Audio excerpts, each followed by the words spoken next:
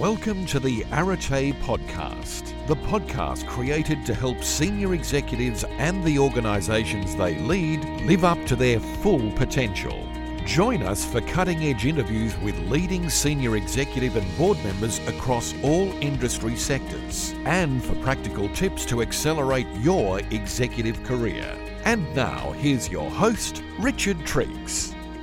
All right, well, Pat and Lee, welcome to the podcast. It's fantastic to have you along today. I'm talking to you from sunny Brisbane. I don't think, Pat, you're in Sydney. Where are you, Lee? I'm in Tobruk on the Central Coast, Richard. Oh, fantastic. What's sort of a nearby landmark? If you got any of one of these sort of giant crabs or bananas or anything near there?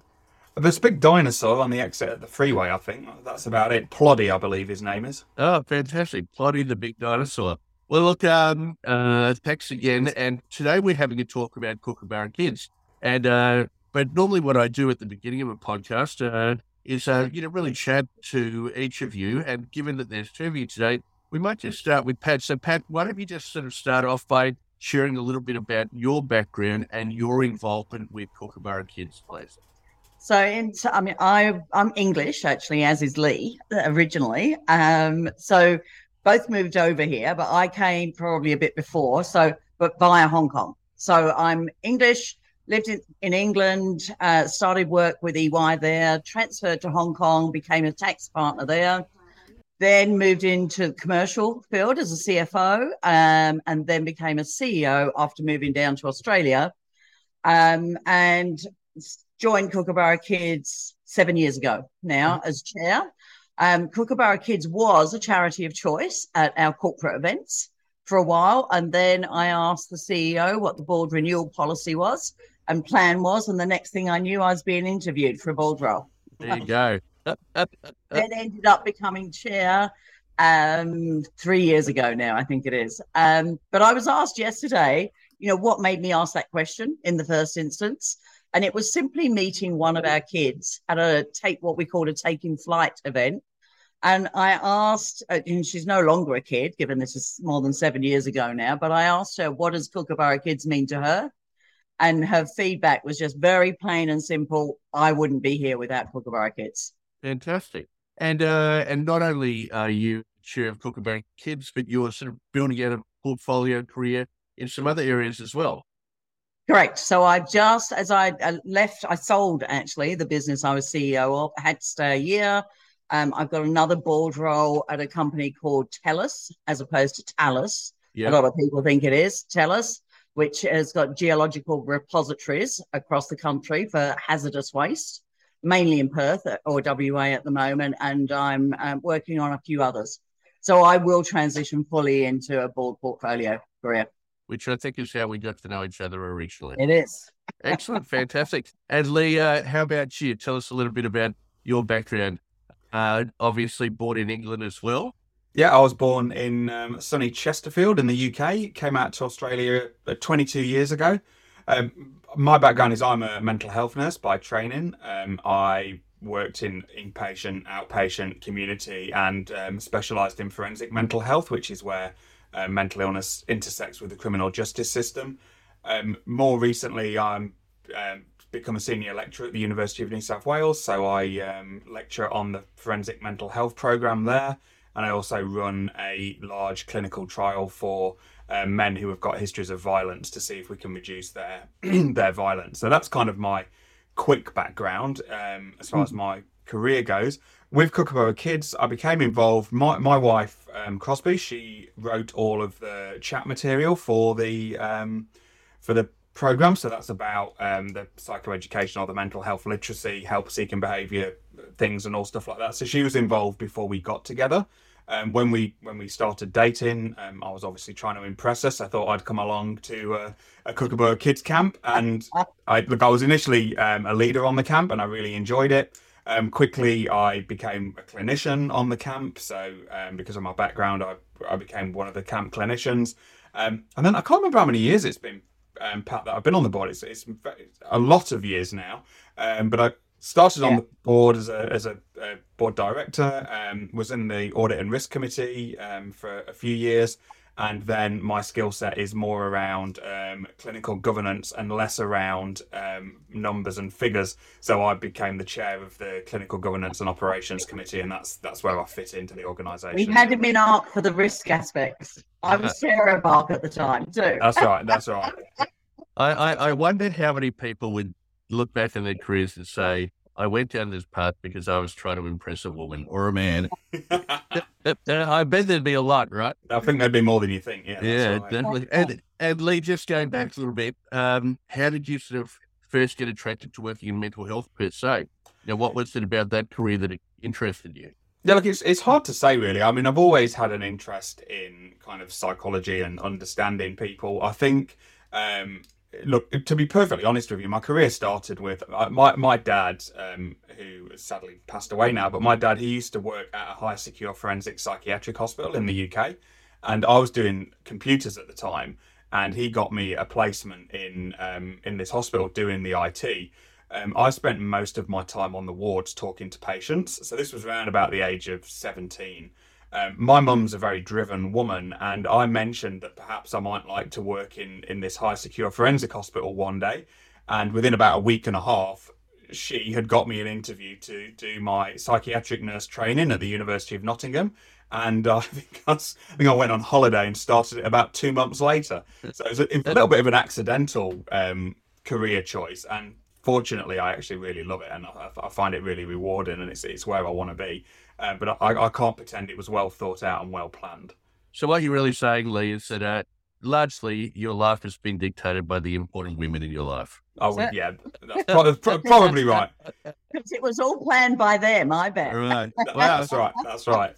It's kind of interesting, I find, when I talk to people. My parents are both English. My dad's passed away now, and my mum, the end of her career, she was a psychiatric nurse. And when I was at uni, she got me a job as a theatre orderly, operating theatres in a hospital, which I did for 4 years. So there you go. So here we all are. I was born in Canada, but to English parents. So all imports, and now all sort of involved in this wonderful organisation called Kookaburra Kids. So I'm not sure who may be best. Perhaps you, Pat.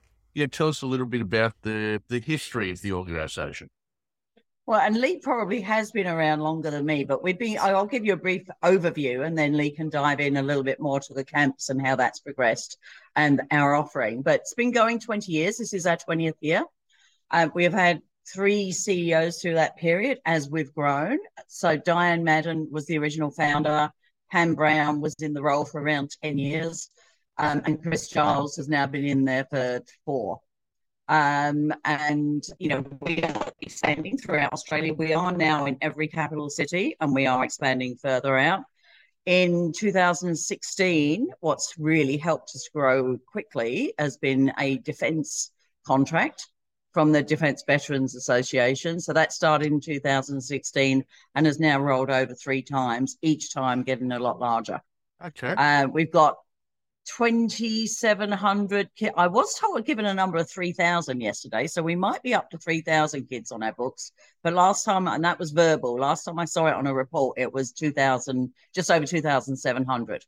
But the need in Australia, so 23% of kids live in a family impacted by mental illness across Australia.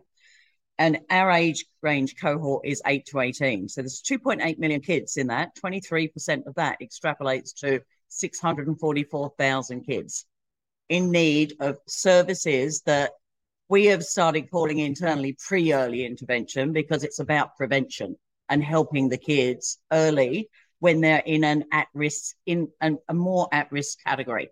Okay. So kids who live in a family impacted by mental illness are 3 times more likely to develop a mental illness themselves. Mm. And Lee, talk a bit about the range of services that you're providing to these young Australians. Yeah, thanks, Pat, for that overview, and that's absolutely correct. So it started off as a very small organisation, pretty much based in South Sydney, I would say. And the initial idea was to kind of run like recreation and respite camps. So there was a few camps a year where the idea was that there was a need for kids who were impacted by family mental illness to go away with other like-minded kids and realise that they weren't alone and have that kind of connectedness, I think, was the kind of main program aim. And that still bears true to today. That's still a very important aspect of the program.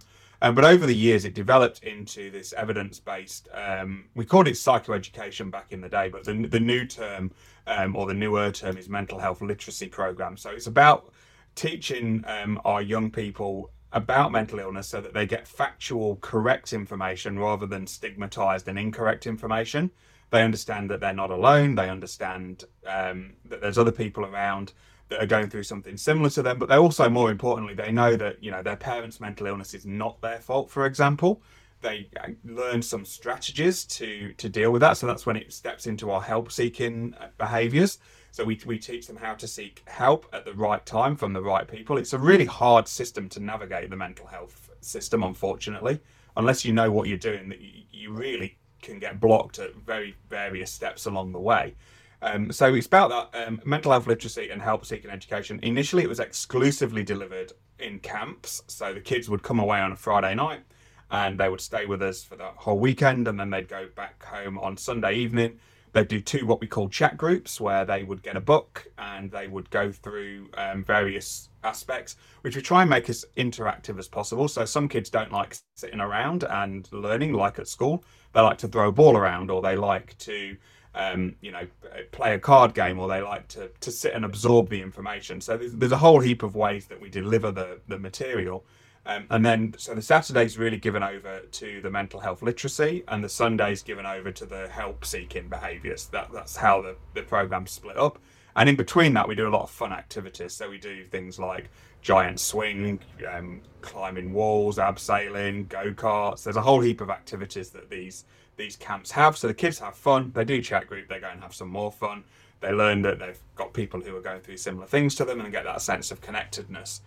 We also started then doing activity days, short activity days, where there was no mental health component, and we kind of just took them away somewhere for the day. So it might have been to bowling or Laser Quest or something like that. And they'd just go away and have fun. And that was to keep them connected with the organisation, so that they had that point where they came back and they got to hang out with their friends again. But there was no mental health literacy in that. It was just about the activity day to keep them connected.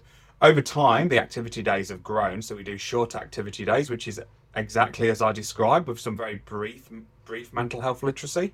And then we do the longer days where they go and do a longer activity that's all day, and they'll get some longer mental health literacy and mental health education in that time. During COVID brought lots of opportunities, as well as lots and lots of problems and issues. We used it as an opportunity to enhance our online delivery. And when I say enhance, I actually mean invent, design, and implement. Exactly. That was designed by one of our clinicians, Amanda. She helped design that. And that was to give kids initially that sense of connectedness whilst we couldn't get together. So we couldn't do camps, we couldn't do activity days, but we could meet online. That's grown, and it is kind of being retweaked as we speak at the moment. And that's going to have some mental health literacy and some help-seeking behaviour in it. But initially, its entire goal was that connectedness, so that kids stay connected. It's actually a great programme because kids, particularly as Pat's spoken about, we've got Defence Force kids, and they're often posted to different places around Australia or even around the world. And they can still come into their Connect session, their online session, and still meet up with the kids that they've met and that they know. So we're really looking to enhance that program for our non-sponsored kids, which are our non-defence or non-first responder kids, and also for our defence kids. So now we call it a stepped care package, where kids can come in wherever they want. So they can dip their toe in the water and just do Connect, or they can come and do an activity day, or if they're feeling really brave, they can come to a camp and do the whole weekend with us. And often you'll find that the kids like to dip their toe in a little bit and see what's good for them, and then they come to a camp with a little bit of apprehension and end up having an absolutely fabulous time and going away and taking some really important lessons home with them. And making friends in a similar situation. I think this is one of the key things of the program, is it allows the kids to not feel like they're on their own, and thinking it's their fault that daddy is yelling at them or similar. And that's the training. And once they start to work through that and understand that piece, then they have friends in similar situations they can talk to. And, it's almost like, and this is a really, it's not an appropriate comparison, but it's why you have groups of people with AA. They all go together and sit around and talk to each other. It's similar to that in that, the kids then form these close bonds and support networks. Yeah. That's right. I mean, and obviously, when I say this, people are often quite shocked. But some of our kids, a larger number than what you would think, actually carry the burden of wondering whether they're going to come home and find their parent deceased by suicide. Mm-hmm. A lot of our kids carry that burden, and that is a huge burden to carry. It would be really hard to find somebody with a similar experience, let alone admit it and talk about it between each other. But Kookaburra Kids allows them to realise, well, there are other kids that are going through something similar to me, and what did they use to cope with it? And obviously, we then get the opportunity to tweak that coping mechanism and tweak that information, so that they're doing the best that they can in those situations, for their own mental health, and to make sure that they don't carry that burden. Well, there's quite a lot to unpack there. So how does a kid come to be connected to you? Are they seeking you out themselves? Is there some kind of intervention, or how do you get on their radar? Go on. We both opened our mouths there. Go on, Lee. You go first, then I'll go. That's right.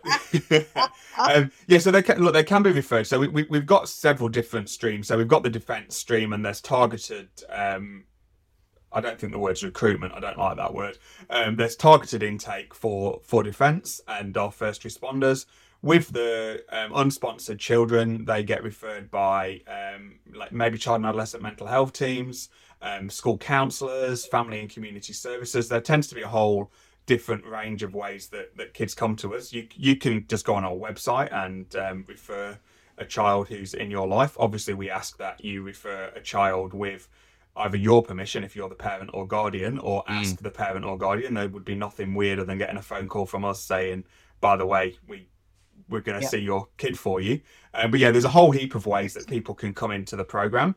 But we do, I think the most important thing, if people are listening, start that again. One of the most important things for people who are listening is that you can self-refer, or you can refer your kids in via the website. We don't need to have that formal referral process. So I had a friend the other day come to me and asked about how to do that for her friend's daughter. Right. So, and we just put her straight into the website, and she's done a referral, with, to Lee's point, with her friend's permission. Right. And when you were talking about defence sponsoring the children, so in the relationship you have with them, they would have people who were Defence Force personnel that they've identified who've got some mental health challenges, and so they would then sponsor their children to participate in your program. Is that right? So it's a contracted service. So we're funded by Defence to provide programs to serving and ex-serving members of Defence. Right. And they're encouraged, so that they can also self-refer. In fact, many of them do. But there's a program specifically for Defence, and at the moment we're doing some trials in first responders, and that's in its infancy kind of trial phase at the moment. But yeah, Defence is essentially a contracted service that we offer to Defence for Defence kids. So we launched Defence in Perth in between the two lockdowns for COVID, because we had to delay it because of COVID first off. But we went over there. We had the Assistant Commissioner for Defence Veterans Association came to the launch. A lot of parents and kids came out, and we also went out to the Defence site. So the submarine base and the Army base in Rockhampton. Okay. And so I was talking to a lot of the Defence personnel there, and a lot of them said, look, we should all have our kids in this program, because as serving members of the Defence Force, we go through so much stress all the time. Oh. So that's, and that's why the government has done this. And obviously we've got the Royal Commission going on at the moment. We have made submissions to the Defence Royal Commission that's being reviewed. Apparently, the feedback we received is that we were the only good news story going into this Royal Commission. So they took, Lee, I think you spoke to them, didn't you? We gave them lots of papers. So we gave them lots of feedback. I think we were to talk at one of the hearings. However, I think we sent them so much background material that they determined that that was sufficient. Right. But one of Pat's points is very important, is that we actually don't require a formal diagnosis of mental illness from the family member. So an acknowledgement that there's family stress, either from work or something like that they're in stressful roles, that would be sufficient to meet the threshold. And I imagine during COVID, that would have exacerbated the situation for these children because, at least in a normal time, they would have been able to escape the home and go to school and have a bit of a break. And now they're, at home 24 hours, 24/7 with their parents. That made it much more challenging for them. I think being locked down during COVID made it more challenging for everyone in general. So probably not just the kids being at home with their family members with the mental illness, but I think also it probably exacerbated a lot of people's mental health issues, and it also likely created a lot of worsening mental health in our population, which would carry across whether they're in defence, first responders, or our unsponsored children.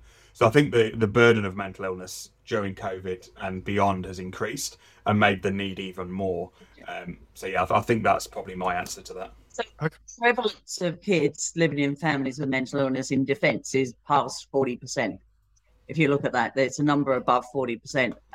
In the general population, that 23%, some would be lower, but after COVID, and there hasn't been any up-to-date reports done on it yet, you would expect that to be going up higher. Right. So the need being a lot higher. Sure. All right, let's talk more about the organisation now. So 20 years, started in Sydney. You've now expanded out to, I think you said, every capital city in Australia. And so we're now, almost at the end of 2022. Hopefully COVID's behind us largely. So what are the sort of exciting things that you're looking forward to, either from a growth perspective or a broadening of services, etc., over the next coming years? Well, I was in a meeting talking about this with people yesterday, so I'll happily take that one.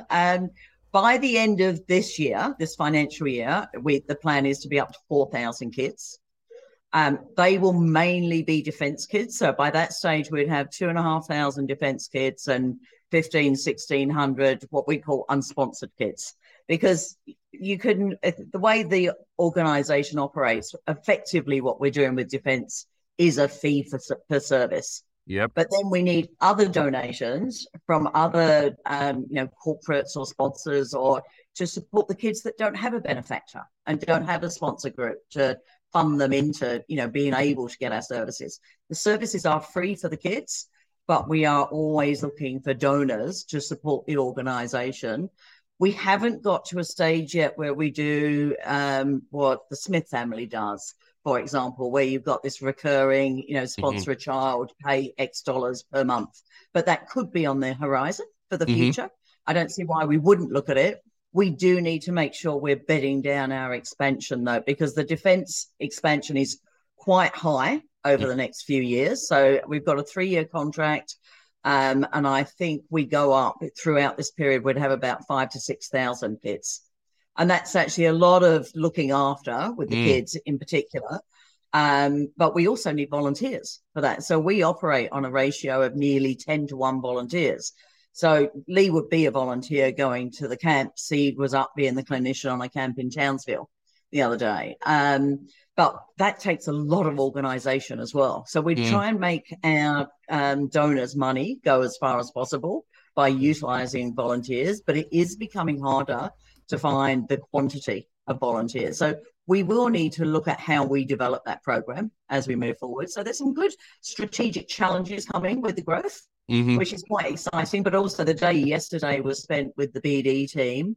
We've just done a restructure, so we've put a new role in for the head of commercial and finance together. So we're looking at, how are we really going to drive the revenue coming through the books to spend more on the kids. And that's really the goal, is to make sure as many kids as possible can go through our programs, but go through them regularly enough for them to be really beneficial for them. And that all takes funding.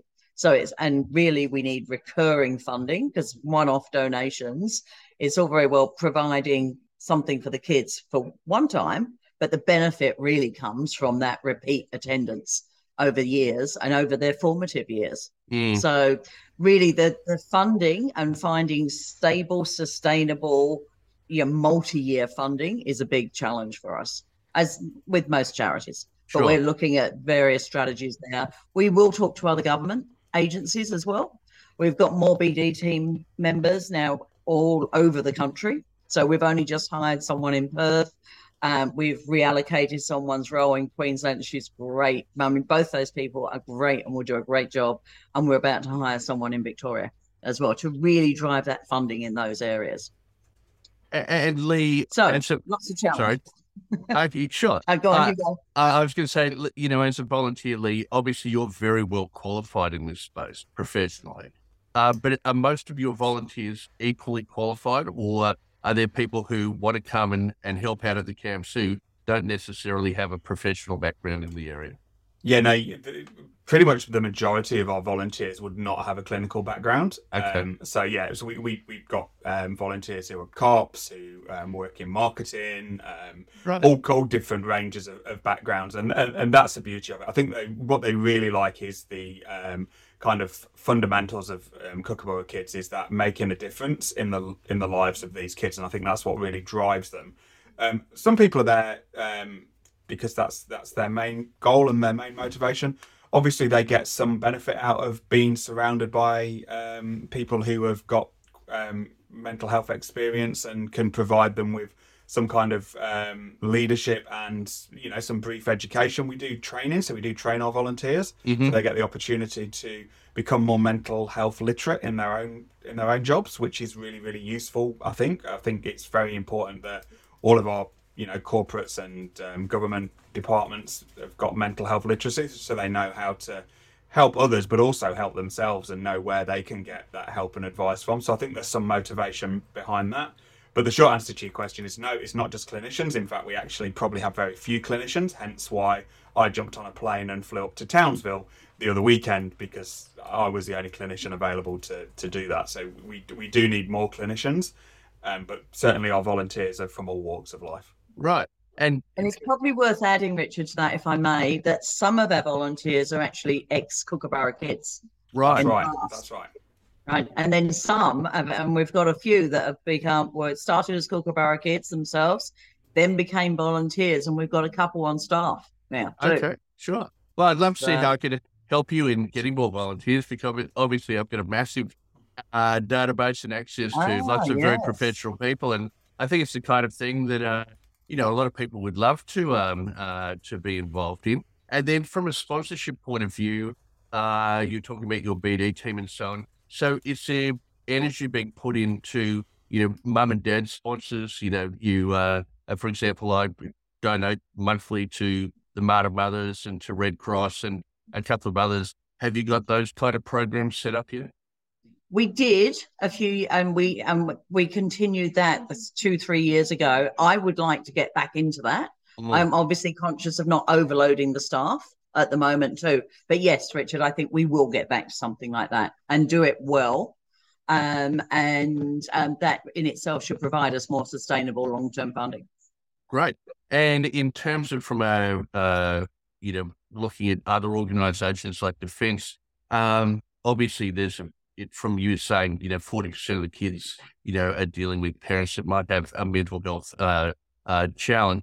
Are there other particular sectors of the population or industries that are equally viable as a main client of yours?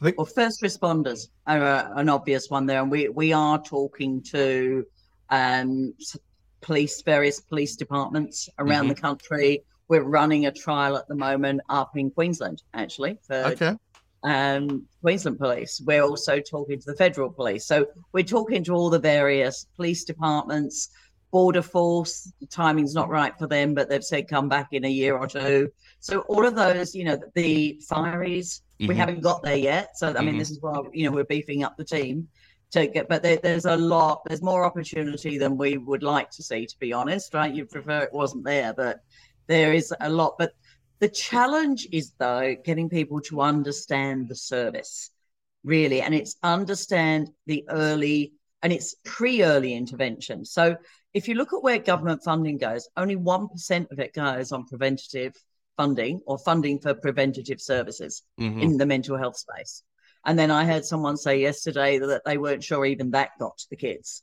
Right. So there is a longer term challenge for the organisation, us and others, to get that changed over time and have the governments focusing on preventative rather than, reacting to someone with an illness and treating it. There's studies out there that show, and actually what was really good with the BD team yesterday, they were quoting this back at me yesterday, which was great. But there are studies showing that for every dollar you spend up front, it saves you $7.9 down the line in treating a mental illness. Mm-hmm. So the economics stack up. But it's just really getting that across to governments and governments to buy into it. And if you look at defence at the moment, they've got so many challenges. They have, to their credit, taken this on and run with it. And, have now renewed 3 times, which is great. With the police, there's sensitivity to having kids mixed from kids from the community. So we would have to run specific programs for them, as we do with defence. But I think there's a bit more sensitivity in the police force with the parent admitting they may have challenges. Right. And that's some of the challenge we work with. The stigmatism there, while they talk about it, when you actually come to execute, there are some challenges coming through with, can you change this? Because we're worried about people might think we've got a mental illness if we do that. And we're really all about being more open about mental illness and helping people with that rather than stigmatizing it. Anything to add on that, Lee? I know you've been close to that one. Yeah, no, I completely agree. I think, one of our main jobs is to speak about mental illness without any kind of stigma or prejudice. And I think that's really important. It's also really important that we look at how do we change the societal perception of people who've got mental health issues. As Pat said, particularly the police, they're very sensitive to admitting to having issues with their mental health, and that really comes down to their fear of being unable to work if they're diagnosed or seen to be suffering from mental ill health. So I think it's about helping to change that landscape so that we're more able to speak about this openly, and we're starting that with what we are calling our pre-early intervention is kind of speaking to the kids about this, and so that they're not afraid of getting help and they know where to get help. One of the most important things in your kind of mental health journey is how your first interaction with a mental health team or mental health professional goes. So if that goes badly, you're less likely to engage with mental health services in the future. So we really want to be, whilst we're not treating mental illness and we're not treating mental health, we are this pre-early intervention service, and we're giving the kids a really positive starting point for if they do develop their own mental health issues, they've got a real positive and supportive environment which they entered into it in, and that's really important. I think just on the groups, there's lots and lots of need in defence, in first responders. There's lots of jobs I think that people would describe as being stressful, that could take more investigation. But with the unsponsored kids, about 25% of kids living in a family affected by mental illness. That's a huge amount of Australians that on our current trajectory, we're not going to get close to servicing all the kids that might benefit from our program. So we really need to kind of promote that as well. So I think that's my position. From a volunteer perspective, there's nothing more rewarding than doing these camps. It's really, really rewarding for a volunteer. You can, like the kids, you can dip your toe in at any point. You can do Connect, you can do an activity day, or you can come away to camp. You'll never be so tired in all your life as you have been after a camp, but you'll also be really rewarded. And I always tell a couple of stories, but 2 that stick out to me is one of the kids who has been through the entire program. He's not a kid anymore. He's got a really, really good job. He did a really difficult university degree. And he will tell you that during his childhood, at some of his darkest moments, he got the chat group book from Kookaburra Kids, which he kept under his bed, and he referred to it, and he used that book to help him through the difficult times, to where he could seek help. And he really attributes Kookaburra Kids to really, I don't think he attributes it to saving his life. It's not as dramatic as that, but he does attribute it to helping him cope during those years. Another Kookaburra kid who I met when she was about 8 years old, she's been through the program, and she actually did work experience with me a year ago, and it was really nice to see that growth, that she came through the program and then came out the other end and got to do work experience with me, which was really, really nice to watch. So it's really rewarding like that. Mm. And from a sponsor's perspective, if you can sponsor a kid through this program, if you just give a one-off donation, then you're allowing us to perhaps put that kid on one camp and perhaps have one interaction, but we're not able to do that growth that we need to do in order to service more kids, in order to put the staff on and attract the volunteers in order to do it. So if there's some kind of ongoing sponsorship where you can see a kid or several kids through the start to the finish as a sponsoring organisation, that's hugely rewarding. And like Pat says, for every dollar you invest, you save about $8 down the track, which is fabulous. And Kookaburra Kids, because of our volunteer-led program, every dollar that you invest is actually magnified as well. And I don't think we have a metric on it, but every dollar that's invested, we use that dollar to provide services, and then we kind of amplify that with our volunteers. So maybe every dollar you donate, you get $5 worth of service for. Mm-hmm. If you use a 1-to-10 ratio, Yeah. From that's we know that from numbers of people, but we do have quite a high ratio of kids to adults, shall we say, or young people, as we call them, young people to adults on camps from a safety perspective. So we need more from that angle. When I used to run a camp when I was 16, between going, and school holidays, it was me and 30 kids. You'd never do that now, right? You'd never do that now, right? Well, I there's so much there. We could talk about this for hours. I mean, I'm a trained psychotherapist, and because I do a lot of coaching in my job, and I think as the mental health issues get destigmatized, it's a little bit like somebody said to me once, if you went to work and you had a broken leg and your leg was in plaster, well, nobody would think about it. They'd say, oh, well, Richard's broken his leg.